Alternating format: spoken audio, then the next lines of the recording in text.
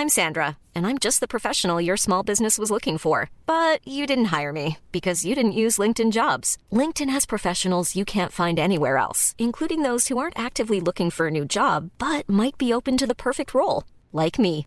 In a given month, over 70% of LinkedIn users don't visit other leading job sites. So if you're not looking on LinkedIn, you'll miss out on great candidates like Sandra. Start hiring professionals like a professional. Post your free job on linkedin.com/people today.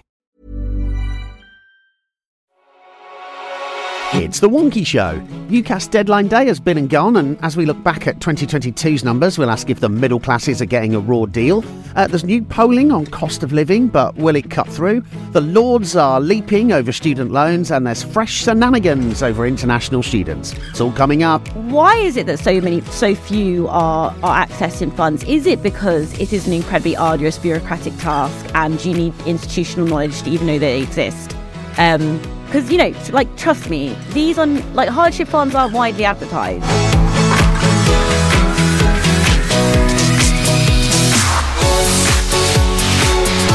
Welcome to The Wonky Show, your weekly way into this week's higher education news, policy and analysis. I'm Wonky's Associate Editor Jim Dickinson, and here to land the plane of HE policy onto the postage stamp of sense, as usual, three cracking guests.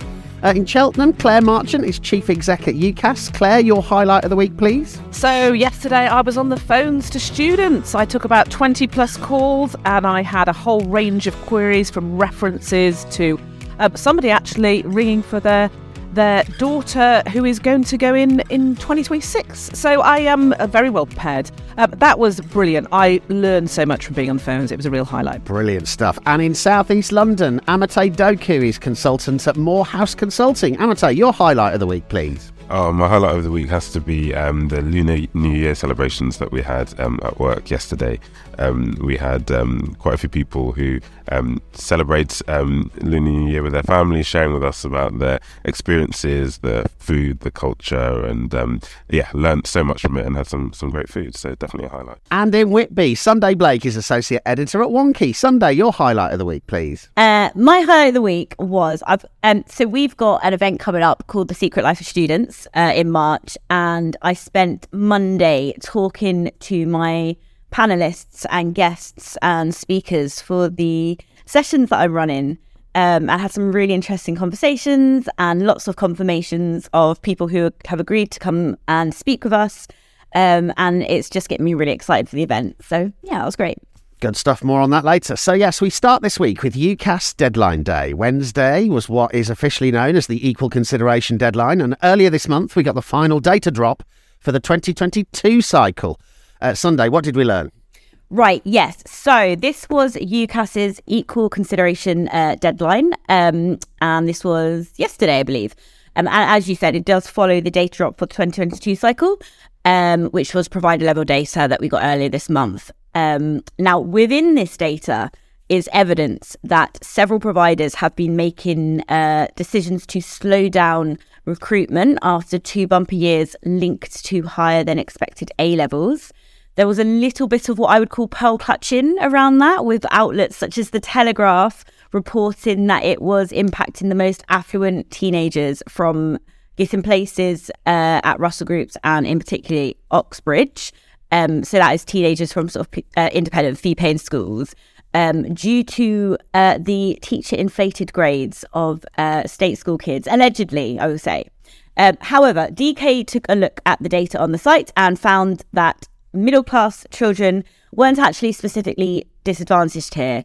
So, for example, in 2022, 76.25% of private school applicants ended up at their first choice, compared to 77% of further education college applicants. So a sort of really negligible difference. But we are seeing evidence of the growing popularity of non-traditional qualifications for entering higher education, especially for specialist providers. So this is quite a long way from that sort of binary divide of vocational and academic that a lot of ministers claim was addressed with changes to level 3 qualifications.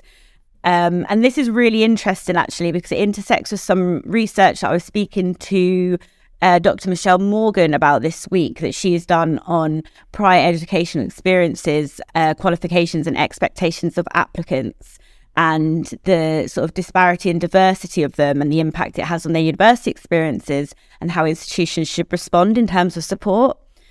In terms of sector-wide trends, the interest in health-related subjects as the COVID-19 pandemic continues, played out but differently in different providers. And I'm really keen to watch this area, particularly if there's the impact of industrial action taking place in the medical sectors as well. But yes, DK's blogs on the site cover these subject level trends in much more detail. Now, Claire, before we get to the kind of, perhaps the what I might call the social justice aspects of all of this, where are all these stories in the Telegraph coming from about, middle class kids being kind of screened out and not, being shut out of higher education? What's all that about? So I can see perception-wise where it's come from, because we've made, as a sector, big strides in terms of widening access over recent years.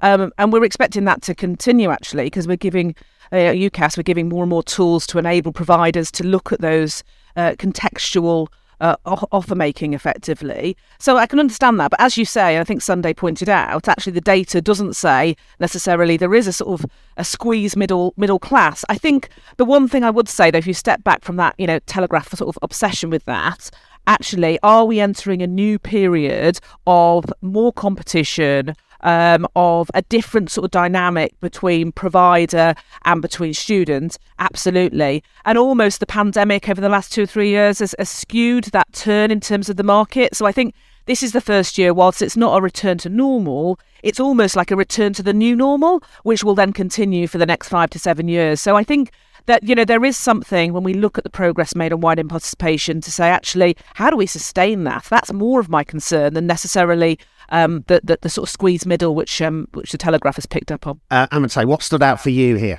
I think it was really interesting to see the the evidence of the popularity of non-traditional qualifications for entering higher education. For me, that's one thing to watch. There's I think until sort of the policymakers themselves, sort of in a personal level, are comfortable perhaps with their kids taking non-traditional routes, we might have a bit of a way to go in terms of that parity of esteem between certain qualifications. But I think that's really interesting, really encouraging, one to watch. And as Claire says, that is part of the widening participation story.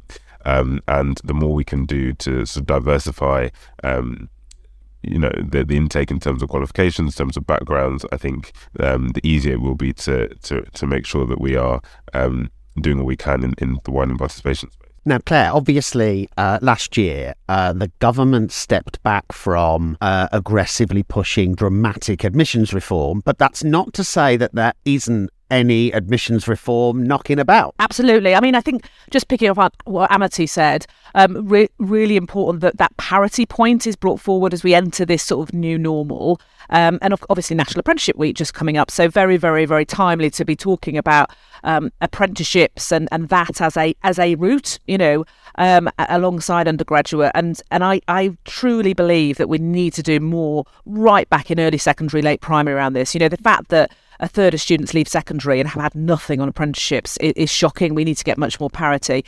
But you're absolutely right. Reform to the undergraduate admission service is absolutely paramount. We released a report just a couple of weeks ago, which, I was pleasantly surprised. It went down really well. We've been talking to the sector since 2019 around what a student-centred sort of programme of reform looks like as an alternative to post-qualification reform. And in there, obviously, the personal statement got a lot of coverage. I also think things like grades on entry, where students can actually look and see what were the historical grades for this specific course at this university that students got in on, is a sort of game changer, really, in terms of transparency for students. So yeah, lots of reform coming on the sort of core undergraduate admissions as well. Sunday, from your point of view, does the demise of the personal statement matter? Do you know, Jim, I haven't done much thinking on this, to be honest, and I actually think I think a bit differently to other people, because from what I've been reading around it, there's been a lot of sort of, incredibly expert people have been saying that it favours middle class students. But I always thought that it gave widening participation students an opportunity, particularly ones returning to education, like mature students, an opportunity to sort of demonstrate transferable skills, or where skills can be like things that they've picked up on can be sort of like transferred onto their course or into like their academic application. But I think I'm alone in that, to be honest. I think everyone who's smart and clever says differently. But I mean, this is one of the challenges, isn't it, Claire? So how do you get to, I mean, if there is going to be this kind of narrative contribution, a bit like the TEF submissions this week, if there is going to be a narrative contribution as well as a kind of metrics contribution, the grades you get, what is it that you have to look for in order to sort of level playing fields here? Yeah, I mean, I think, it's not the demise of the personal statement. It's the first thing I'd say. The opportunity for you as a student, be you mature or a 17, 18-year-old, to say, this is why I want to do this course and this is what I can bring to it. Really, really important. The fact that we're looking to split it into a number of questions, and of course those questions are still up for debate to some degree, because this is a change we're proposing next year, not this year. I think that's a really important sort of almost rite of passage for individuals to we know, I speak to students week in, week out, that the process of writing a personal statement sometimes makes them change their mind, because they go, actually, am I passionate enough about this? Can I write enough about this course and my real passion for it? And then they go, actually, I'll change my mind. So I think really, really important in terms of retaining that personal statement. But the one thing I would say is there's a whole suite of other things that university admissions teams take into account. So the introduction of 7 new widening participation questions, really critical for university admission teams, alongside things like predicted grades and the academic or employment reference that is there as well. So I would say it's all about balancing all of those quantitative and qualitative sort of inputs that university admissions teams have got. And someday, one other thing about this, so there's always a temptation when the student finance system doesn't, do all the things that we would like it to, or when student debt levels look really high or whatever, or when there's a cost of living crisis, for people to assume that demand will be hit. But that's never how it turns out, is it? Demand remains remarkably high. Why is that? Well, there's loads of evidence to show that when the economy is uncertain or in crisis, people return back to education. That's a trend that people have noticed. I mean, you got to look at it from a student mindset, right? You could potentially not find a job and not be able to pay rent or whatever, but you've got say you've got a degree and you've still got entitlement to your master's loan, right? You can get that 10 grand. You've got a portion of the housing sector that's siphoned off for you. It's way easier to go into house shares. You've got an institution, something really stimulating to do for the year while the economy all blows over, whatever. And you've got an institution that's going to give you access to free private mental health support, hot spaces to sit in. I'm not saying that people are frivolous, been going to university. I'm not saying that at all, that people are just going to do a master's, whatever. But if it's something you've been considering doing, and then suddenly, you've got a cost of living or whatever's happening, or the economy's not doing well, and you've been considering it anyway, it's not, it kind of makes sense, right? I also, do you know what? I actually also wanted to say something, talk about what Claire was saying earlier about personal statements. Because in a previous life, I actually used to work in an admissions office and read hundreds of these a day. And one of the things with personal statements that frustrates me a little bit is that, no offense to Claire, but when people say, this thing's really, really important and you really have to show how passionate you are about this degree. We had a tally chart on the wall for every time someone claimed that they'd been fascinated by something since they're a child. No, you haven't. No, you have not. You're not since you can remember. These phrases that come up because there's a real sort of I have to show how passionate about this. This has to be this grand narrative in my journey, go whatever. But that's not that's not the sort of conversation that's going on in government and at policy level. At that level, people are going, right, we need skills for jobs. It's a real sort of clinical approach to it.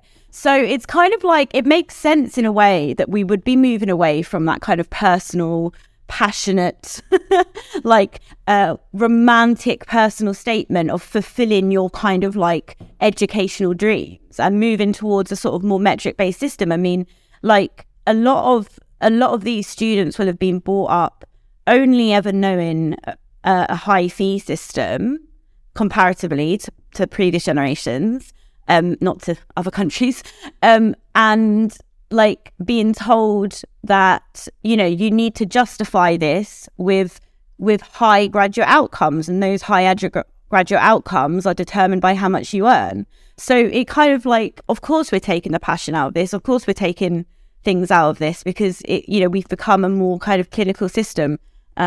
I could go on, but and just related to that, Claire, you must have been considering the Chat GPT issue, even with individual questions. How are you going to get around that? Yeah, I mean, the whole use of artificial intelligence, whether it's in a personal statement or an essay, or even in a curriculum vitae or something like that. I think there is potential there.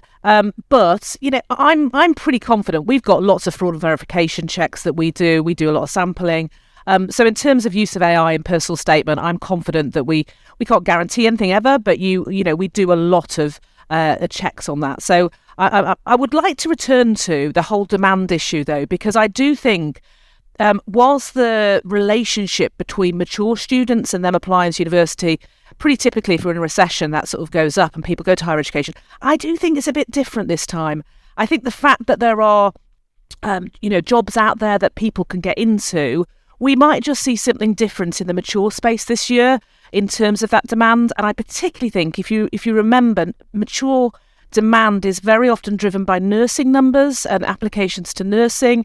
And of course, the NHS is in a very difficult place at the moment. So I do think there's something just about how demand in the long term, in the medium long term, is going to go up, both through international demand, 18-year-old demand, driving that. But I think, although the trend is increasing year on year, actually any individual year or any one point in time, we might see some interesting things about individual cohorts, and nursing would be one of those that, as I pass the January deadline, I'm looking at what are those nursing numbers going to look like. Fascinating stuff. Now, let's see who's been blogging for us this week.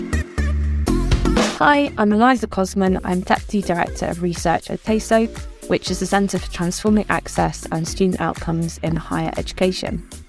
This week on Wonky, I've been blogging about theories of change in evaluation.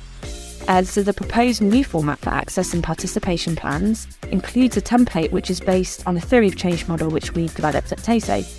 And we think this is a great and simple way of communicating a high-level snapshot of how access and participation activities might be expected to help close equality gaps.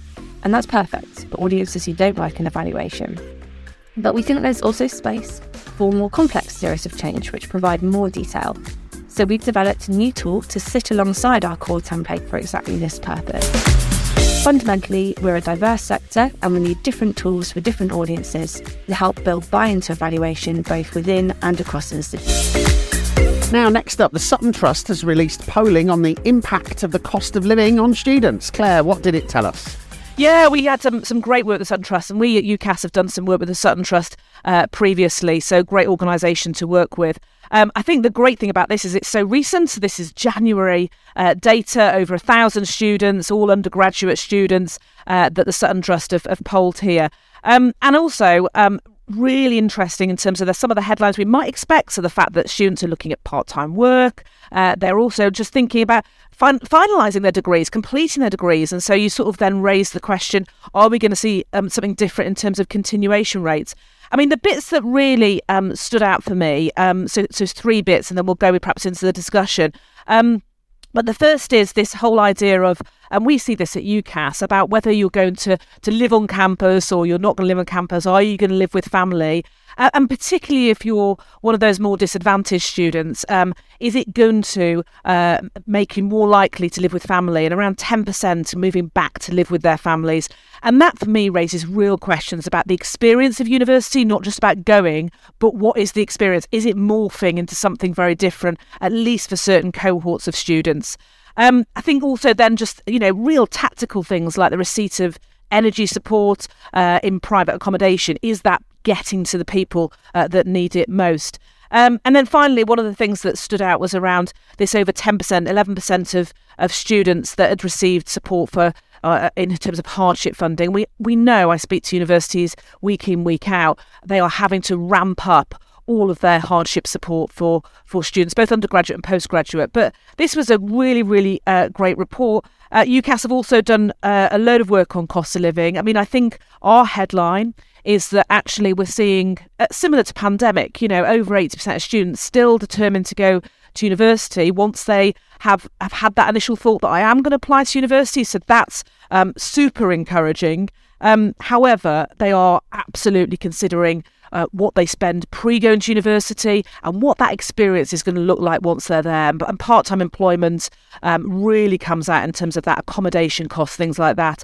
And even to the point of, might it change what subject they choose, because they are so much more focused on employability than perhaps previously. So a really welcome piece of work by the Sutton Trust. And looking forward to working with them again, because we're doing some work on apprenticeships with them at the moment. But very worrying, some of the stats coming out, particularly for those from more disadvantaged backgrounds.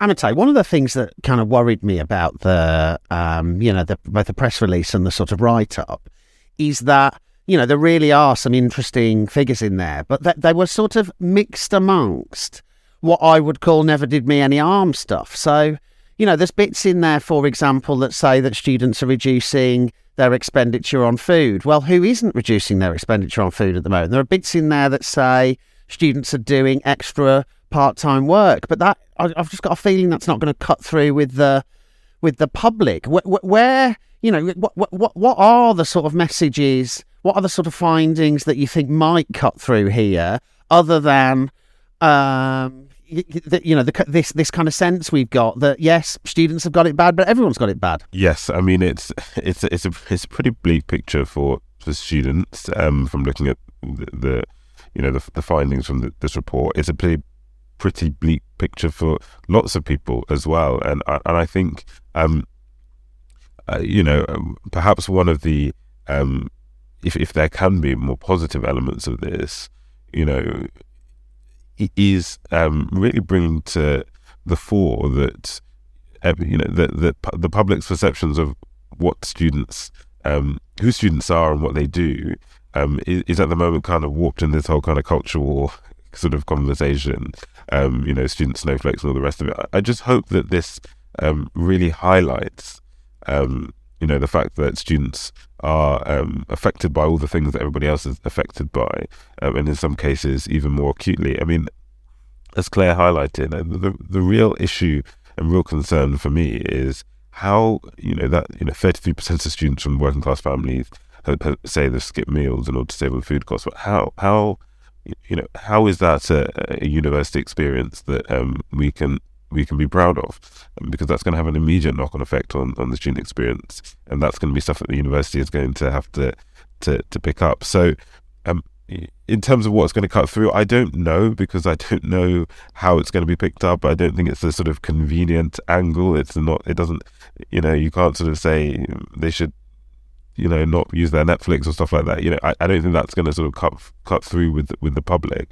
But it'd be interesting to see where this is placed and the kind of framing. I think the reality is students are having it tough, but it's deeply unfortunate that it's happening at a time when really they should be able to be focused on their degrees. They should be able to focus on having a great time at university, and that's sort of being robbed. Sunday, in the press release, Peter Lampel, I think, uses the words staggering about the number of students, the percentage of students that are now considering dropping out. But there's a problem there, isn't there? Because, isn't it pretty unlikely that they will drop out? More likely they'll just have a miserable time. Yeah, okay. So how students are feeling is really important to their attainment and retention, particularly their attainment. Like, we can talk about like the belonging research. We can talk about the work that I mentioned earlier that Michelle Morgan's done on on applicant expectations. Like how you're feeling like your mental health impacts your attainment. And I think that is a staggering number of students feeling that they should drop out. And I think you're right to be looking at the stats in this, because when you were saying just now about the headline sort of the headlines around cutting meals and not putting the heating on and stuff, and everyone's doing that. Like, yeah, everyone is doing that. But sometimes, and I get a bit annoyed about this, sometimes I feel like when there's an issue that impacts all of society, universities or the sector goes, oh, well, it impacts everyone, so we can't do anything about it. And it's like, well, why can't we focus on what is impacting students and the elements of that we can control? Like 11% of students said that they had received support such as hardship funding, right? But like that's a really small figure compared to the other figures that were coming out around how many people were like not actually need it. Yeah. not doing well, right? And I'm like, okay, so why is it that so few are accessing funds? Is it because it is an incredibly arduous bureaucratic task and you need institutional knowledge to even know they exist? Because trust me, these hardship funds aren't widely advertised. Like they're not. And disengaged students or like non-traditional students or ones balancing childcare or multiple part-time jobs, like they're not going to have the time to find out about it. So like, what are we doing about it? Like, you've got to be imaginative about this and be like, yeah, this is impacting everyone, but what can we do to help? And Jim, you did that 101 ways to help students through the cost of living crisis, which I know actually for a fact, because I've spoken to them, is being used in like university student experience teams, right? Like that is something you can't just be complacent about this and be like, well, this is happening to everyone. And like, we need to focus on what is impacting students specifically, because in the report, there were unique things impacting students that aren't happening to everyone else. For example, the missing £400 support scheme payment that I have benefited from, that lots of my working friends have benefited from, but that 40% of students haven't seen. Like, what is being done to address this? Where is the regulation? Are the government stepping in? Are universities stepping in? Like, there are some bad faith actors here, like taking advantage of students and impacting them in ways that the rest of society isn't being impacted. And I saw Universities UK right against open-ended rolling housing contracts that Michael Gove wants to bring in this week. And I was like, are you for real? Like, this is the moment you choose to step in on student housing. Like, not saying that's not a conversation to have, but where have you been for years while the crisis of students getting absolutely balled by their landlords, particularly international students, has been all around us? Like, where have you been? Because I didn't see any open letters then. Do you see what I mean? And it's like, I get that the cost of living is this big issue. I get that. But like, it is so complacent and infuriating to just be like, oh, well, it's happening to everyone. I can't go on holiday this year or something like that. Like, okay, like talk to your students, listen to them, like learn about their actual lived experience and ask yourself, what is it that we can do? Because if you're any less than that, then yeah, you're being complacent. Claire, let me ask you. Let me ask you this question. So, I think it was last week. Robert Halfon said, "Look, we have to be fair to students, but we also have to be fair to the taxpayer. There's a wider economic problem."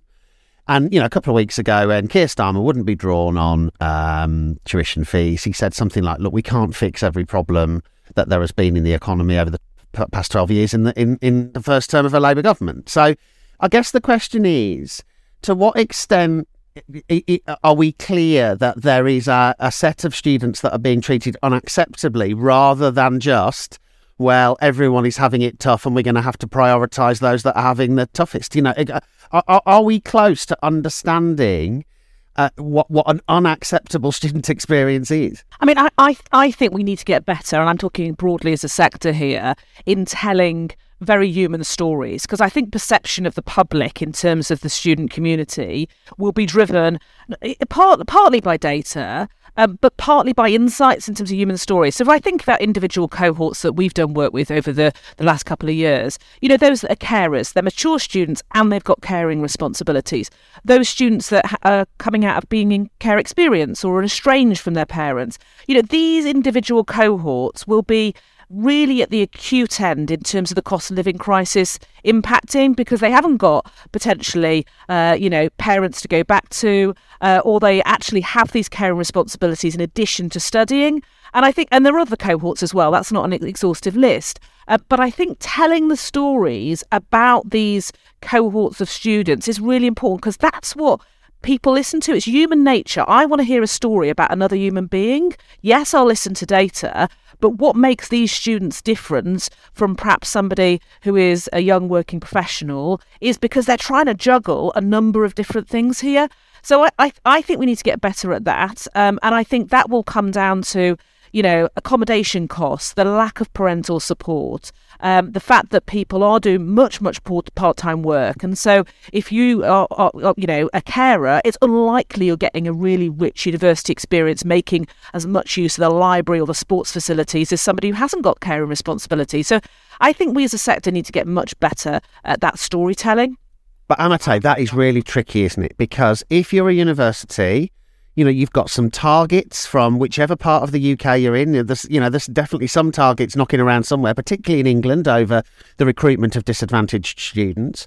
Presumably, the last thing you want to do is be talking out loud about just how much your students are struggling. But on the other hand, if you recruit a whole bunch of, disadvantaged students and you haven't got a lot of money knocking around, then, on your conscience is you're kind of trapping people into 3 years of really struggling. Yes, I mean it's as you say, it's a bit of a catch-22.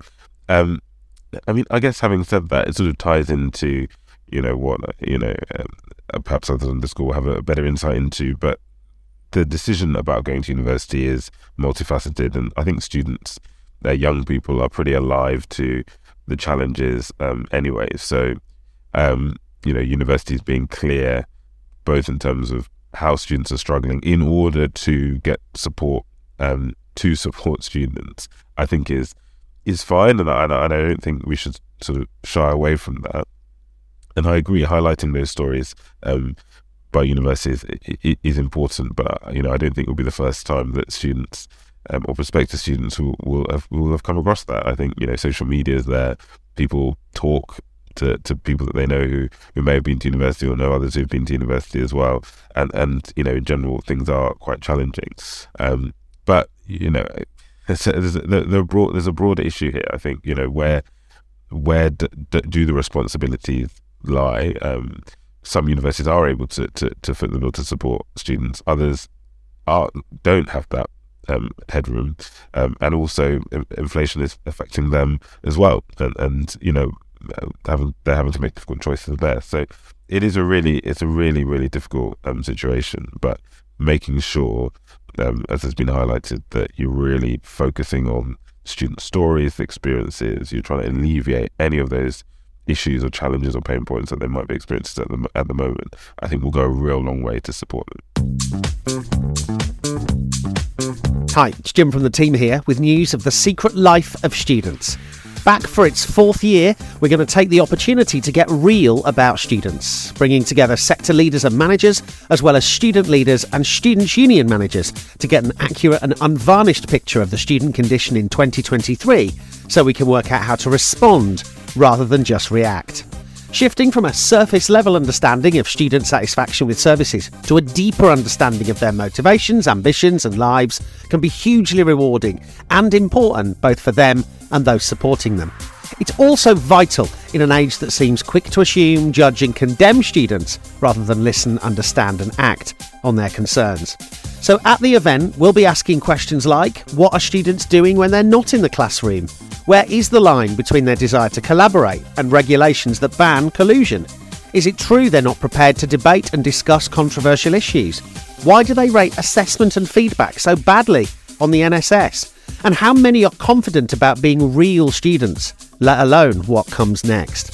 On the day, we'll feature key findings into the student experience from the past year. We'll launch exciting new research into the student learning experience beyond the classroom. And we'll launch our new student insights platform, Belong, a wonky Group GTI initiative, and we'll share the first findings from its research.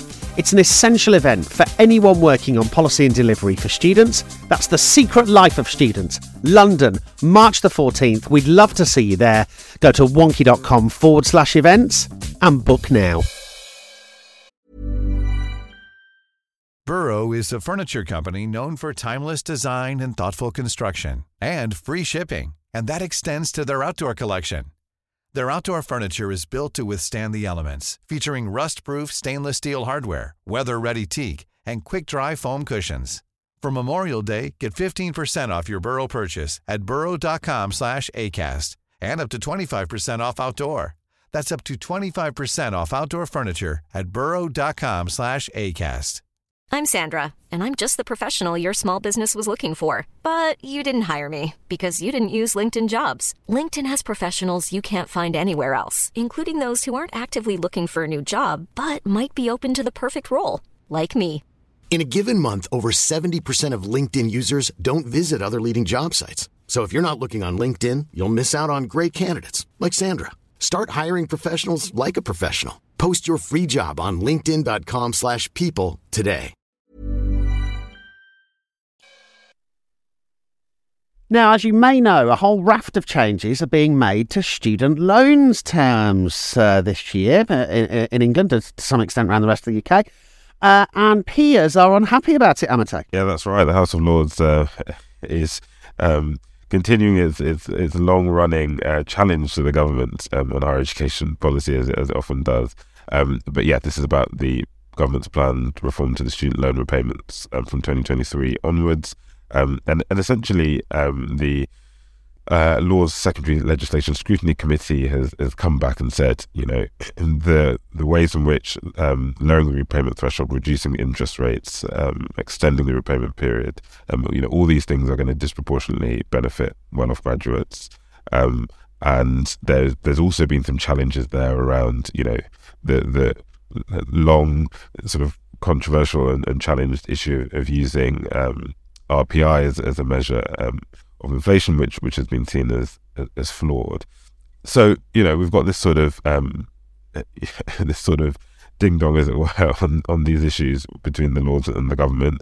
Highly likely that on a lot of this stuff, or most of this stuff, the government's gonna get its way. But I think it really highlights and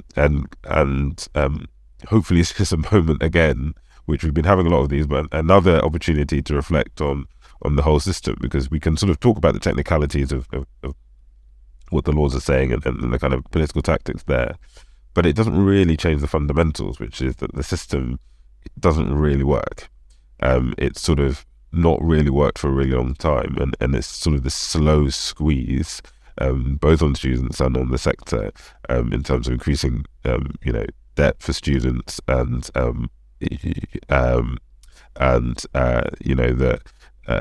lowering the income for universities as well. So it's a really challenging time, but hopefully, as we saw Andy Westwood in Monkey has sort of put down his thoughts on what needs to happen, particularly from a Labour Party point of view. But I really think there needs to be a much, more coherent narrative around, what is it that we actually want? How is it that we actually want our universities to be funded? And, really present a clear, compelling, perhaps ask to government on this. Sunday, this is a jolly good, it's fun, a kind of technical row between a Lords committee and ministers. But out in the kind of political world, in terms of public debate, one of the points I think they make that's really interesting is there just hasn't been any public debate about these really quite significant, dramatic changes. And I was in a university the other day talking to a students' union, and they'd wandered off to see their MP last week, and they were talking about the income, the family income threshold that hasn't changed since 2008, and therefore far fewer students are getting the full maintenance loan. And their MP was jaw on the floor, shocked, saying, how didn't I know about this? And we have this really weird problem, don't we, where, there's loads of people who don't know about the system and loads of people who get the system wrong. How do we get somewhere else where we can have a debate about this that is kind of vaguely informed and understands the impacts?